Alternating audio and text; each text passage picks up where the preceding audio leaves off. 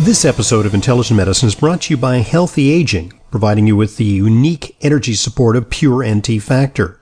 NT Factor is the only nutritional formula clinically proven to reduce fatigue, whatever the cause, whether it be age, illness, or just being run down. NT Factor from Nutritional Therapeutics repairs damaged cells and restores healthy bacteria in your digestive tract. Clinical trials have shown NT Factor reduces fatigue by almost half, and it even reverses some symptoms of aging. I've been taking NT Factor for years with a 45-day money-back guarantee of nothing to lose. To order, call 800-982-9158. That's 800-982-9158. Or go to ntfactor.com. That's ntfactor.com.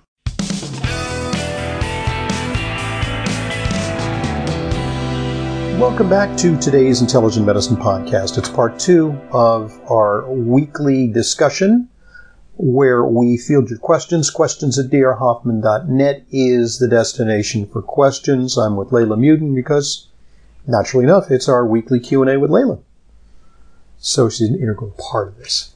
So, Layla, before we get to questions, yes. You mentioned there was a question about iodized salt. I want to give people an update on our Save Our Supplements campaign, our SOS campaign. So it's a little, trying to read what's happening in Washington on this issue is a little bit like reading a fever chart.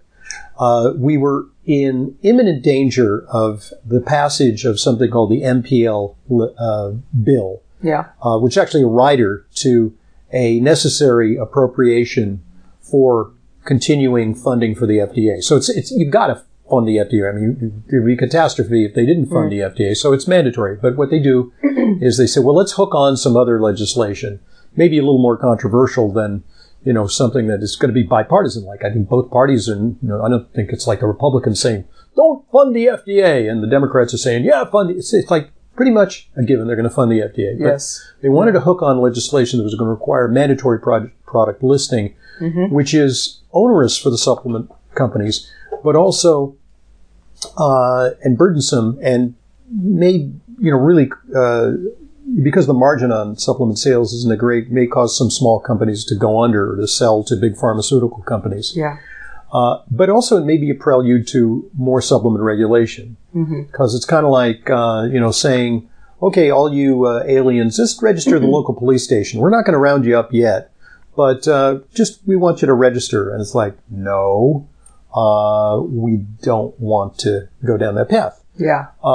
So that's kind of an analogy for mandatory product listing. Well, it looks like mandatory product listing was on again, off again, on and on again, off again.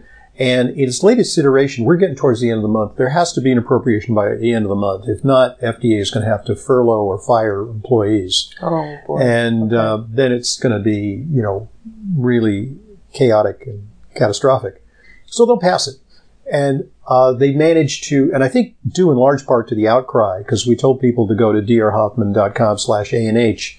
And at the Alliance for Natural Health, that's what ANH stands for, ANH-USA.org, they have conducted a pretty successful campaign to alert legislators that this is not innocuous, that this is actually has implications, and that, if you want to lose, certain percentage of your supporters, who are avid supplement takers, just go on record that you're for mandatory product listing. I think some legislators backed off. Yeah. Not, fanatics like Dick Durbin from Illinois, who, is a perennial guy. He's to always be reelected because, he's one of these guys who is we need term limits. 18th term, ridiculous person. Yeah. But, he's a senator, so it's less terms. But, it looks like MPL will not pass on September 30th, but the forces who are in favor of MPL are going to regroup, and they're going to want to pass separate legislation which is probably the right way to do it, because it should be standalone legislation, not hooked on to something else, piggybacked onto something which has got to pass. Yeah. That's a sneaky way of getting it through. So we have to remain vigilant, and if you go to drhoffman.com/ANH, you'll find out more about it, and you can take action. You can, if you haven't already, or you want to do it again, you can alert your congressperson to make them aware of your displeasure with that particular initiative. Yes, because we must save our supplements. Yes, they are indeed. an integral part of our well-being. Indeed. Your diet and your lifestyle. Yeah, it's sort of like Charlton Heston once said about guns. It's like, from my cold, dead hand That's right. will you pry my supplement bottle. That's right. We have an email all the way from Beersheba, Israel. Wow, cool. From Irwin. All right. What is the lowdown on iodized salt? Do we really need it? See, I prefer kosher salt myself, which is not iodized. There's something about the quality of kosher salt for food. Yes. It sprinkles better. It catches on better. It lays better. Chefs even prefer kosher salt as the only salt. And there's really to use. There's nothing else in there. It's salt. Yeah, because when you look at a container of salt, unless it's a good form of sea salt, Himalayan, anything else, you'll see anti-caking agents. Anti-caking agents, aluminosilates, and how did they get dextrose into salt? Why are we consuming this stuff?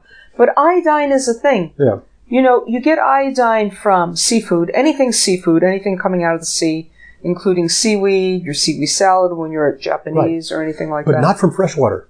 No, not from freshwater. That's why people in the Great Lakes region had a lot of goiters. Yes. And hypothyroidism because they got their fish, the little fish they ate, from the Great Lakes where there's no salt in the water, which contains iodine.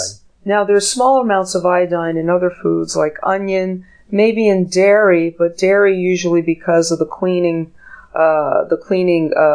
solution that they use contain a little bit of iodine in it. So that's where you would get that from. They cleanse the udders of the cows sometimes to prevent infection, right? Mm-hmm. So you're going to get a little bit.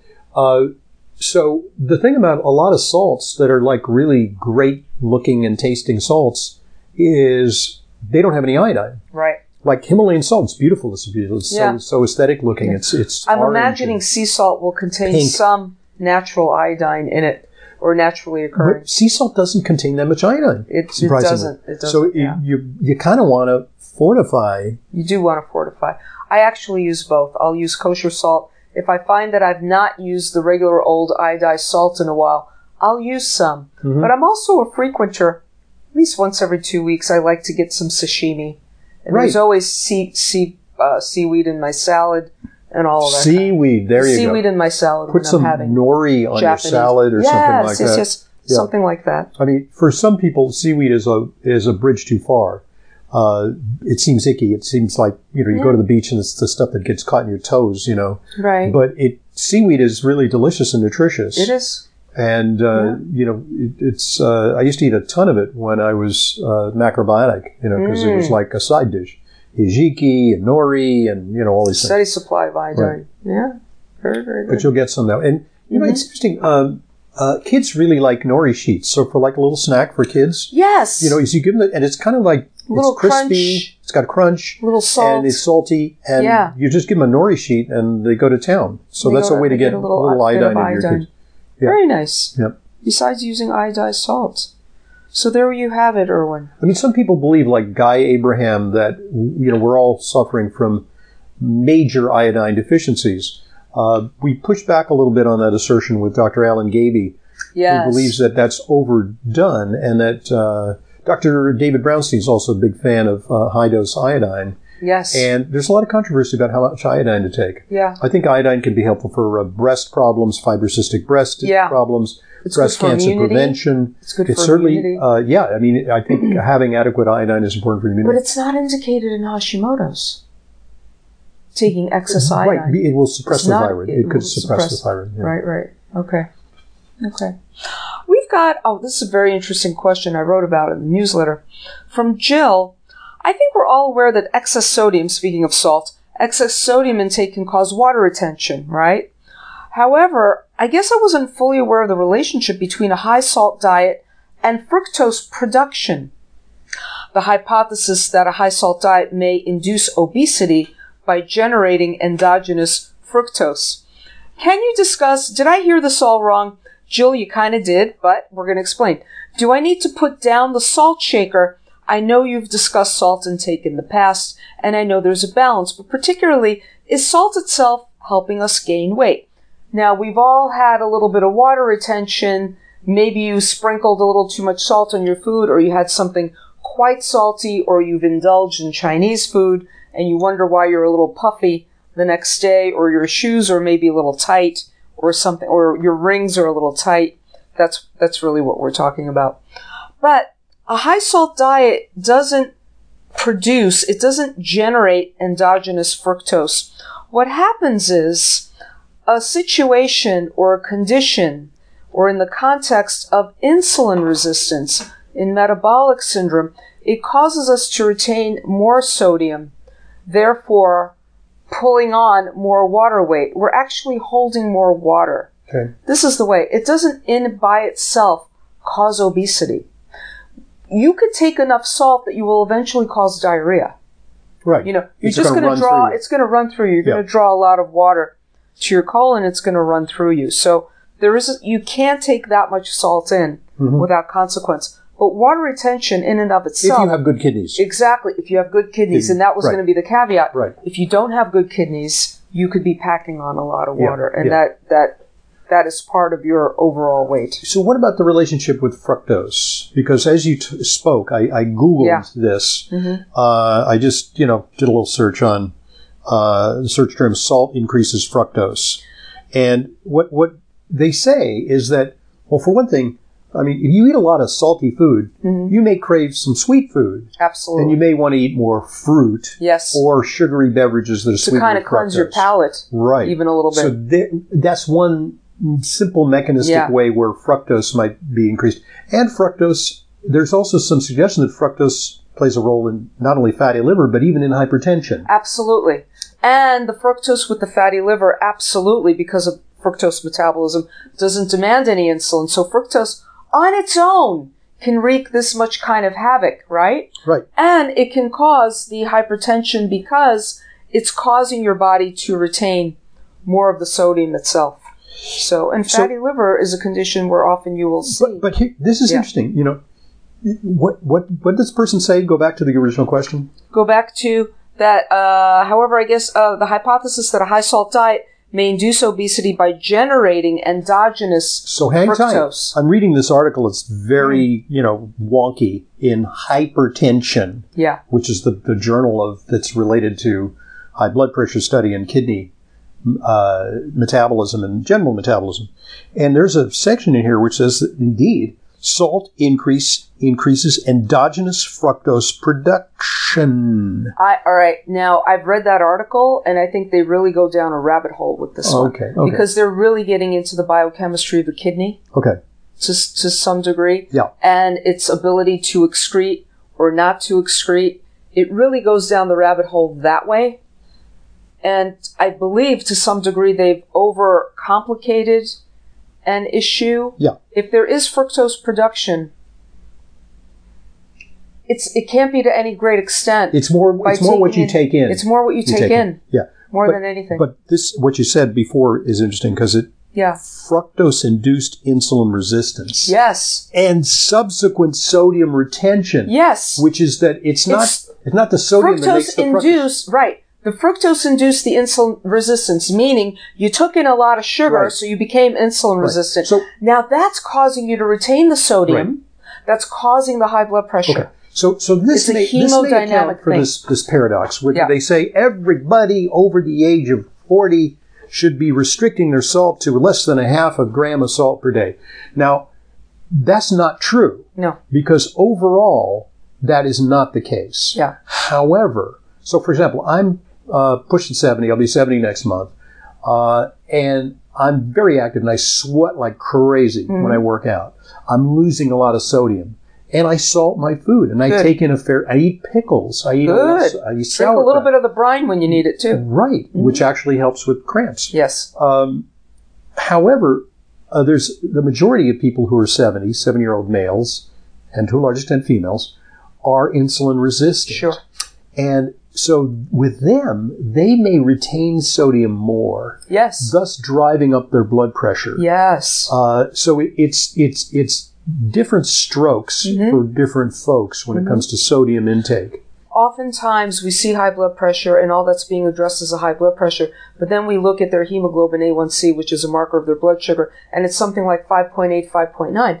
When we start to lower the blood sugar, voila, the hypertension starts to go away. Yeah. Because you don't have all this insulin being the master and commander, causing your body to retain more sodium, therefore more water, increasing your blood volume and the high blood pressure. That's how it's all kind of working. Salt is really the middleman. Yeah. It's really the middleman more than anything. It's not the culprit. The fructose causing the insulin resistance is what we're talking about. It's not that your body is generating fructose. Okay. And this is in my article in the newsletter. Okay. Yeah. When did you write that? So I wrote that a couple of weeks ago. Oh, okay. It came out a couple of weeks ago. So let's highlight that article, and we're going to explain how people can find it.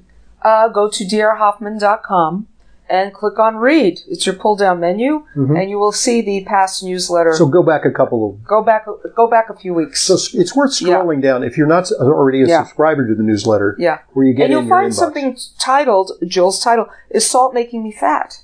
Oh. Is salt causing me to gain weight? Okay. Yeah. Very cool. Yeah. Okay, so this is like answering you her just question. reviewed this question. Yeah, because I thought it was such a great question. Yeah, no, I think your answer is really spot on. So great. I think we addressed this subject adequately. Next question, please. We have from Janice. I recently had a chest CT scan. You know, I shiver every time I hear a CT scan. All right. The report mentioned that my thyroid glands are atrophic. What does that mean? Okay, atrophy means that it's shrunken down and that they're small and they may be inactive. But I'm 68 years old. I've been taking Armour Thyroid for 20 years. Okay, well, the part of it here, I'll tell you, this is what happens. If you take exogenous outside thyroid, it gives a signal to your pituitary via something called TSH to stop your thyroid from producing its own endogenous thyroid. So what'll happen is you can shrink the thyroid, literally, by taking outside thyroid. Now, this actually is something that is used in some of our patients who have had thyroid cancer. They have the thyroid removed or part of the thyroid that is dangerous, but usually it's a complete thyroidectomy. And then they go on high-dose thyroid medication. And what that's designed to do is designed to suppress any thyroid cells that may have gotten away and keep them from proliferating, which could be a return of cancer. So they actually use that to suppress cancer recurrence.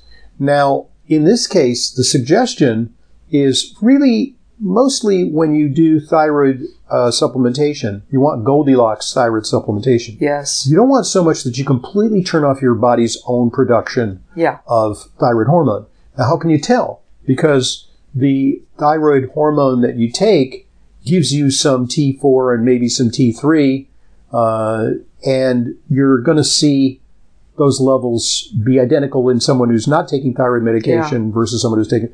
But you look at the TSH, and if the TSH is very low, it means your thyroid is not producing any thyroid because it doesn't need to. Yeah. And it also means that it could be shrinking. Okay. I thought if the TSH was very low, it's because your T4, T3 were too high. Well, because thyroid stimulating. It means maybe you're taking too much outside thyroid. Yes. Okay. All right.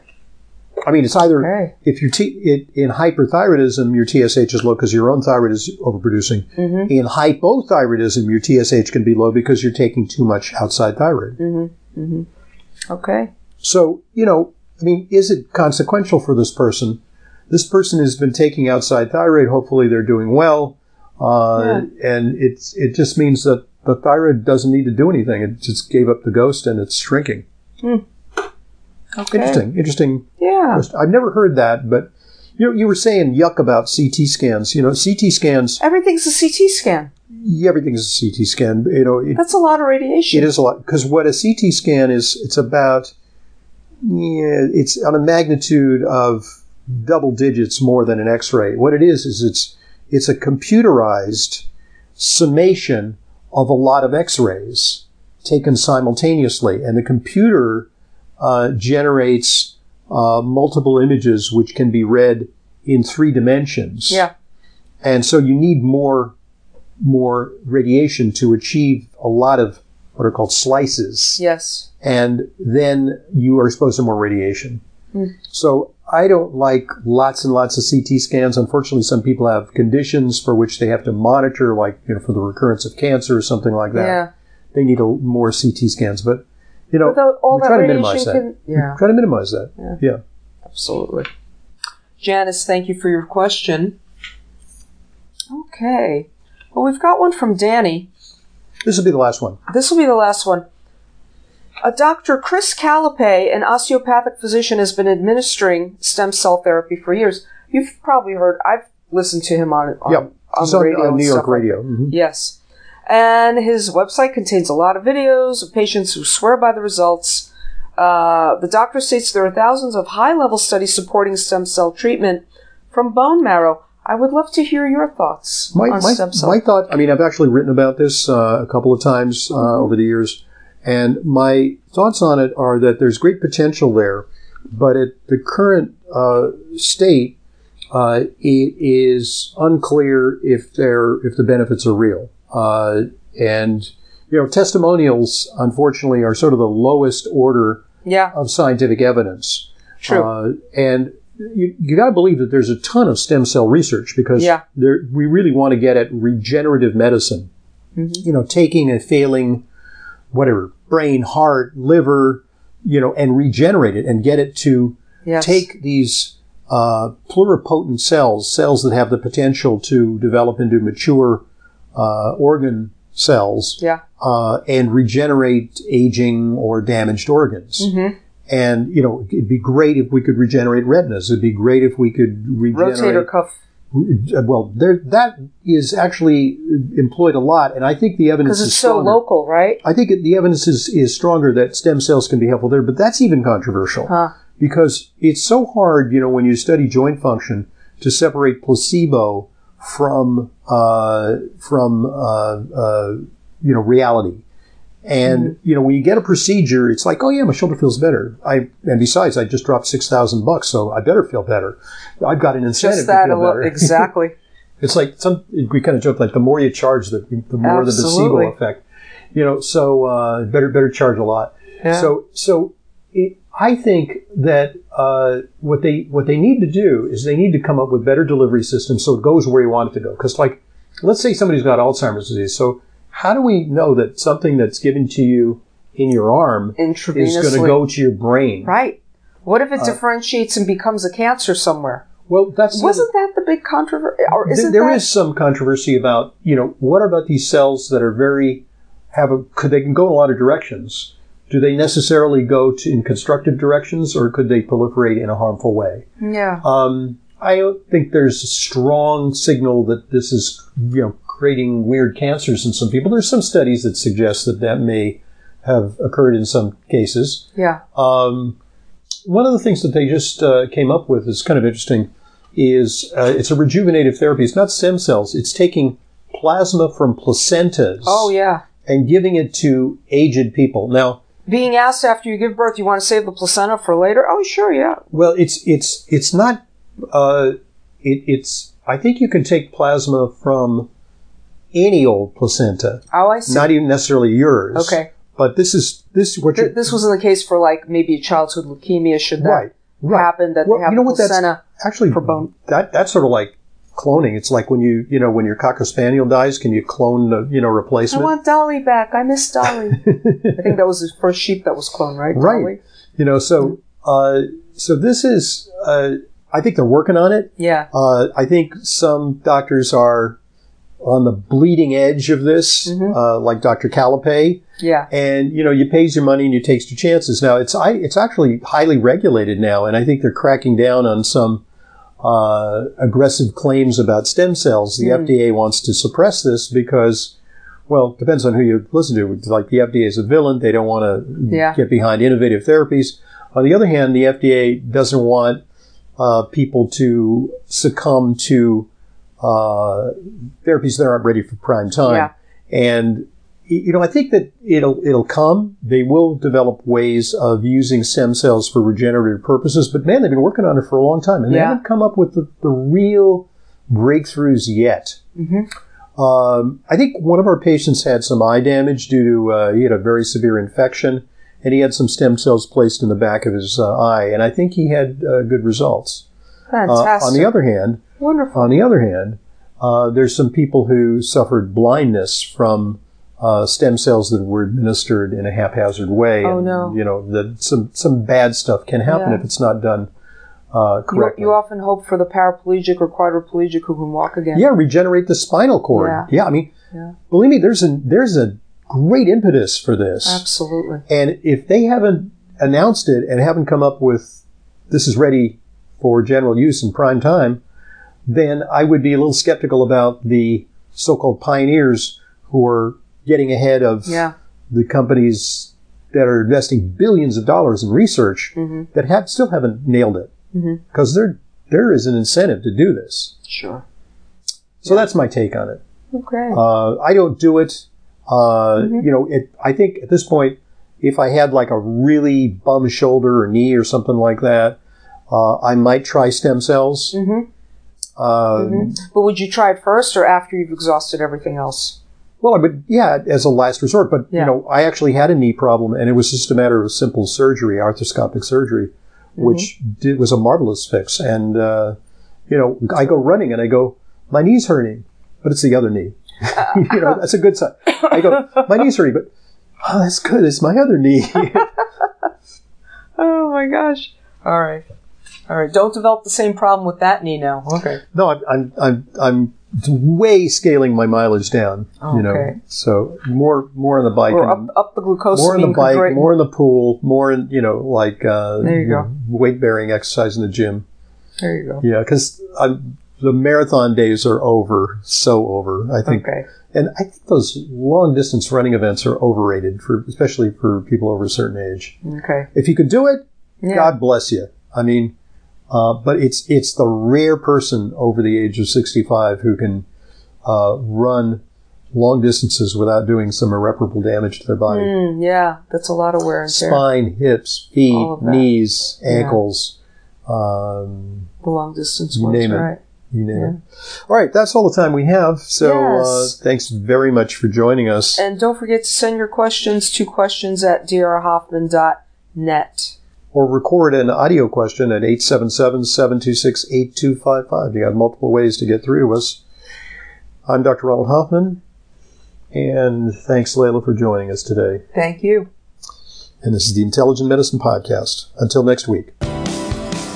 This is Layla Muden, RD. I see patients regularly, along with Dr. Hoffman. If you require a nutrition consult with me but live out of town, there's no need to travel to New York City.